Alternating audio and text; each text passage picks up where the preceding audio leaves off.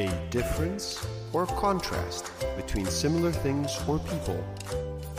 Similar words: difference, contrast, dissimilarity, divergence, variance. Distinction. Distinction between EQ and IQ. Hello, friend, and thank you for joining me here today. Something odd is going on in public discourse.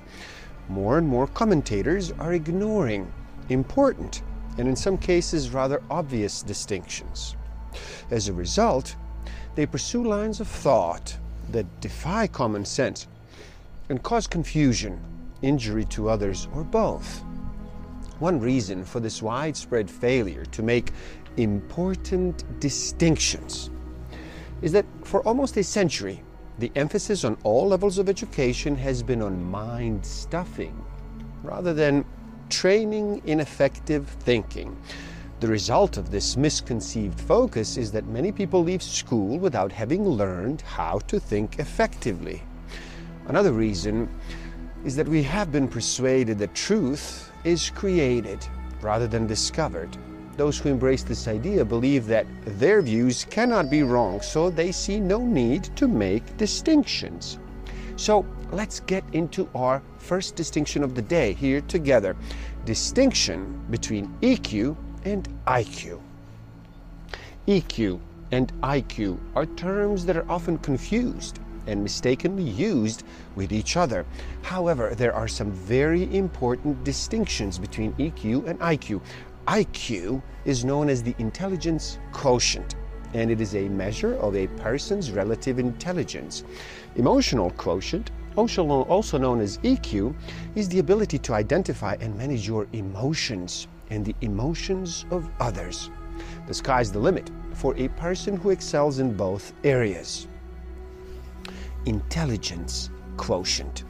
Dictionary defines IQ as a number used to express the apparent relative intelligence of a person, determined by either the ratio of the mental age, as reported on a standardized test, to the chronological age multiplied by 100, or a score determined by one's performance on a standardized intelligence test, relative to the average performance of others of the same age. The secondary definition is proficiency in or knowledge of a specific subject. A person scoring below 70 is typically considered to have an intellectual disability, while those scoring over 145 are considered genius or near genius. While it's technically possible to score at or above 180, 2/3 of the population have IQ somewhere between 85 and 115. IQ can change over time, depending on a person's propensity to learn new concepts. Emotional quotient, no. EQ is defined as the individual's ability to sense, understand, and effectively apply the power of emotions to facilitate higher levels of collaboration and productivity. EQ is often referred to as emotional intelligence. No, as the terms are interchangeable. Sit down. Siedi. Research shows that successful leaders and superior performers have well-developed emotional intelligence skills. This makes it possible for them to work well with a wide variety of people and to respond effectively to the rapidly changing conditions in the business world. In fact, a person's emotional intelligence may be a better predictor of performance success than intelligence. Emotional intelligence is measured through assessment. A person answers a series of questions, and in doing so, earns a specific score for each of the 5 individual subcategories that make up EQ, as well as an overall score, just like IQ.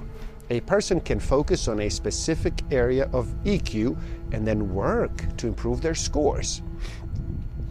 The 3 internal hallmarks of emotional intelligence pertinent to self are self-awareness, the ability to recognize and understand your moods, emotions, and drives, as well as their effect on others. self-regulation, the ability to control or redirect disruptive impulses and moods, and propensity to suspend judgment and to think before acting. In practice, it is your ability to influence your emotional clarity. And the third one is motivation, a passion to work for reasons that go beyond the external drive for knowledge, utility surrounding others, power, or methodology, and are based on internal drive or a propensity to pursue goals with energy and with persistence. Externally, EQ is a measure of what goes on between you and others. So the other two are social awareness, the ability to understand the emotional makeup of other people and how your words and actions affect others. Summed up, it is all about assessing others. And finally, the fifth one, social regulation. It is your ability to influence the emotional clarity of others through a proficiency in managing relationships and building networks. Take a moment and write in the comments below, were you aware of these 5 subcategories of emotional intelligence? Also, let me know, how do you see the importance of IQ and EQ? Which one do you give more importance to? Many people hold that IQ is more important for a person to achieve success in life, while researchers hold that people with high EQ are more successful in their careers. While IQ is a number that indicates a person's reasoning or logical ability in comparison to the statistical norm, conversely, EQ implies the level of person's emotional intelligence. Now, key distinctions between IQ and EQ. Number 1, an individual's level of emotional intelligence, which is represented by a score obtained in a standardized test, is called emotional quotient or EQ. Intelligence quotient or IQ is the number obtained from the standardized intelligence test, which represents an individual's ability of logical reasoning. Number 2, a person's success in school depends on his IQ level, whereas a person's EQ level reflects his success in real life. Number 3, EQ measures an individual's social and emotional competencies, or one's ability to recognize one's own and other people's emotional expressions. Conversely, IQ measures a person's academic competencies and reasoning ability. Distinction number 4, emotional quotient is acquired and improved as opposed to intelligence quotient, which is an ability you are born with. And number 5, a person with good EQ can recognize, control, and express one's own emotions, perceive and assess others' emotions. On the contrary, a person with high IQ can learn, understand, and implement knowledge, and possesses logical reasoning and abstract thinking. And distinction number 6, high emotional intelligence can be seen in leaders, captains, managers, and people with social challenges. Unlike intelligent quotient, identifies people with high intellect, common sense, mental challenges, and so on. IQ represents abilities such as visual and spatial processing, knowledge of the world, fluid reasoning, working memory and short-term memory, as well as quantitative reasoning. EQ is centered on the abilities such as identifying emotions, evaluating how others feel, controlling one's own emotions, perceiving how others feel, using emotions to facilitate social communication, and relating to others. How to develop emotional intelligence. Before I share some of my own suggestions, do me a favor and in the comments below, write down some of your own favorite ways to develop or improve emotional intelligence. Number 1, mental acrobatics. The thing is, emotional intelligence seems simple, but that doesn't mean it is easy. The problem is that your brain avoids feeling conflicted about its decision making. It creates discord because it doesn't like uncertainty, so it performs mental acrobatics to avoid distress. Our brain tries to convince itself that whatever feels good equals what is good and right. This is what makes emotional intelligence complex.